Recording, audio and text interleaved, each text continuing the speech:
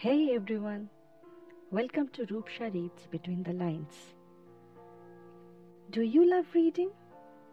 But this busy lifestyle of yours don't let you pick up books? Then I am your guy. I am Roopsha and I discuss everything between the lines of famous and obscure books in English literature.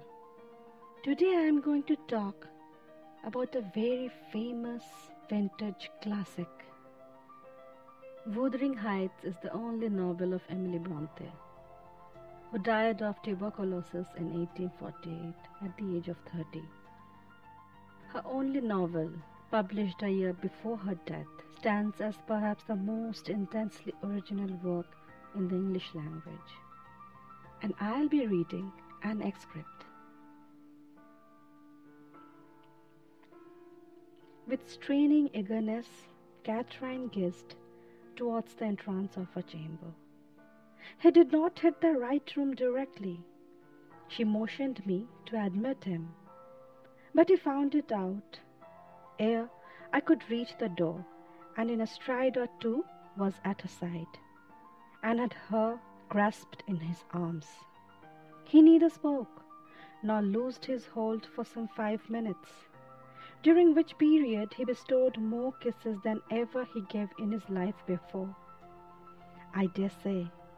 But then my mistress had kissed him first, and I plainly saw that he could hardly bear, for downright agony, to look into her face. The same conviction had stricken him as me, from the instant he beheld her, that there was no prospect of ultimate recovery there. She was fated, sure to die. "Oh, Cathy, oh my life, how can I bear it?" was the first sentence he uttered, in a tone that did not seek to distinguish his despair. And now he stared at her so earnestly that I thought the very intensity of his gaze would bring tears into his eyes.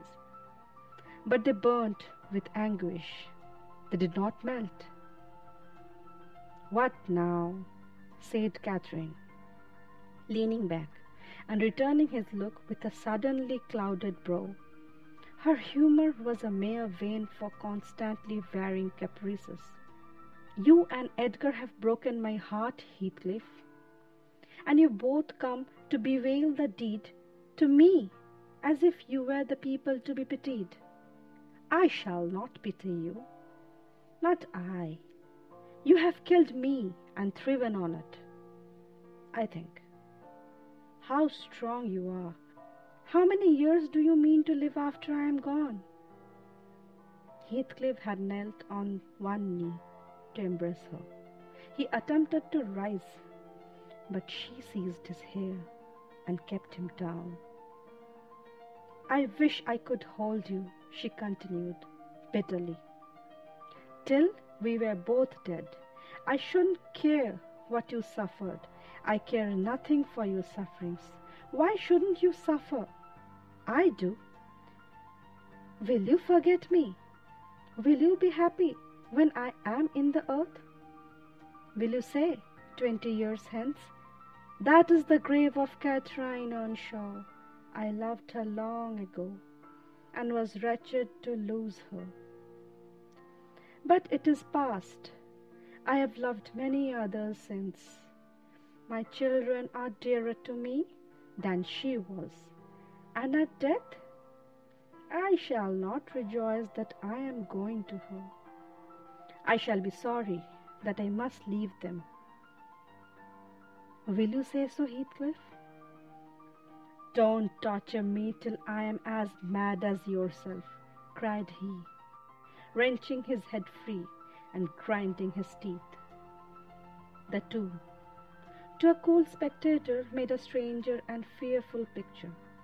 Well might Catherine deem that heaven would be a land of exile to her, unless, with her mortal body, she cast away her mortal character also.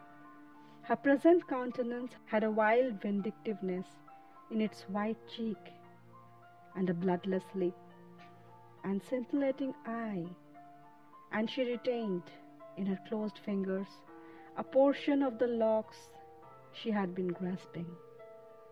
As to her companion, while raising himself with one hand, he had taken her arm with the other, and so inadequate was his stock of gentleness to the requirements of her condition, that on his letting go, I saw 4 distinct impressions left blue in the colorless skin. "Are you possessed with the devil?" he pursued savagely, "to talk in that manner to me when you are dying? Do you reflect that all those words will be branded in my memory and eating deeper eternally after you have left me?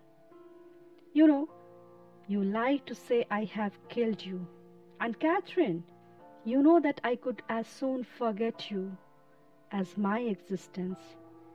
Is it not sufficient for your infernal selfishness that while you are at peace I shall writhe in the torments of hell?"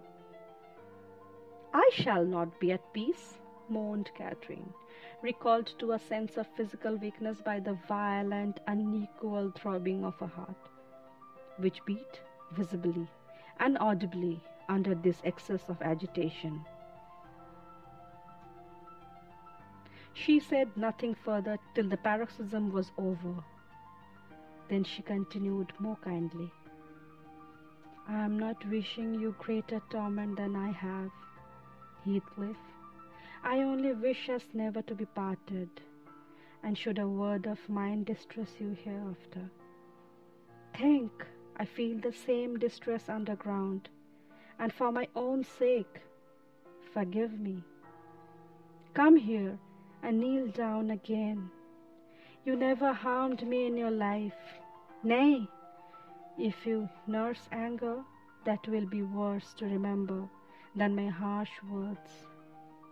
Won't you come here again? Do." Heathcliff went to the back of her chair and leant over, but not so far as to let her see his face, which was livid with emotions. She bent round to look at him. He would not permit it. Turning abruptly, he walked to the fireplace, where he stood, silent, with his back towards us. Wuthering Heights is the only novel of Emily Bronte.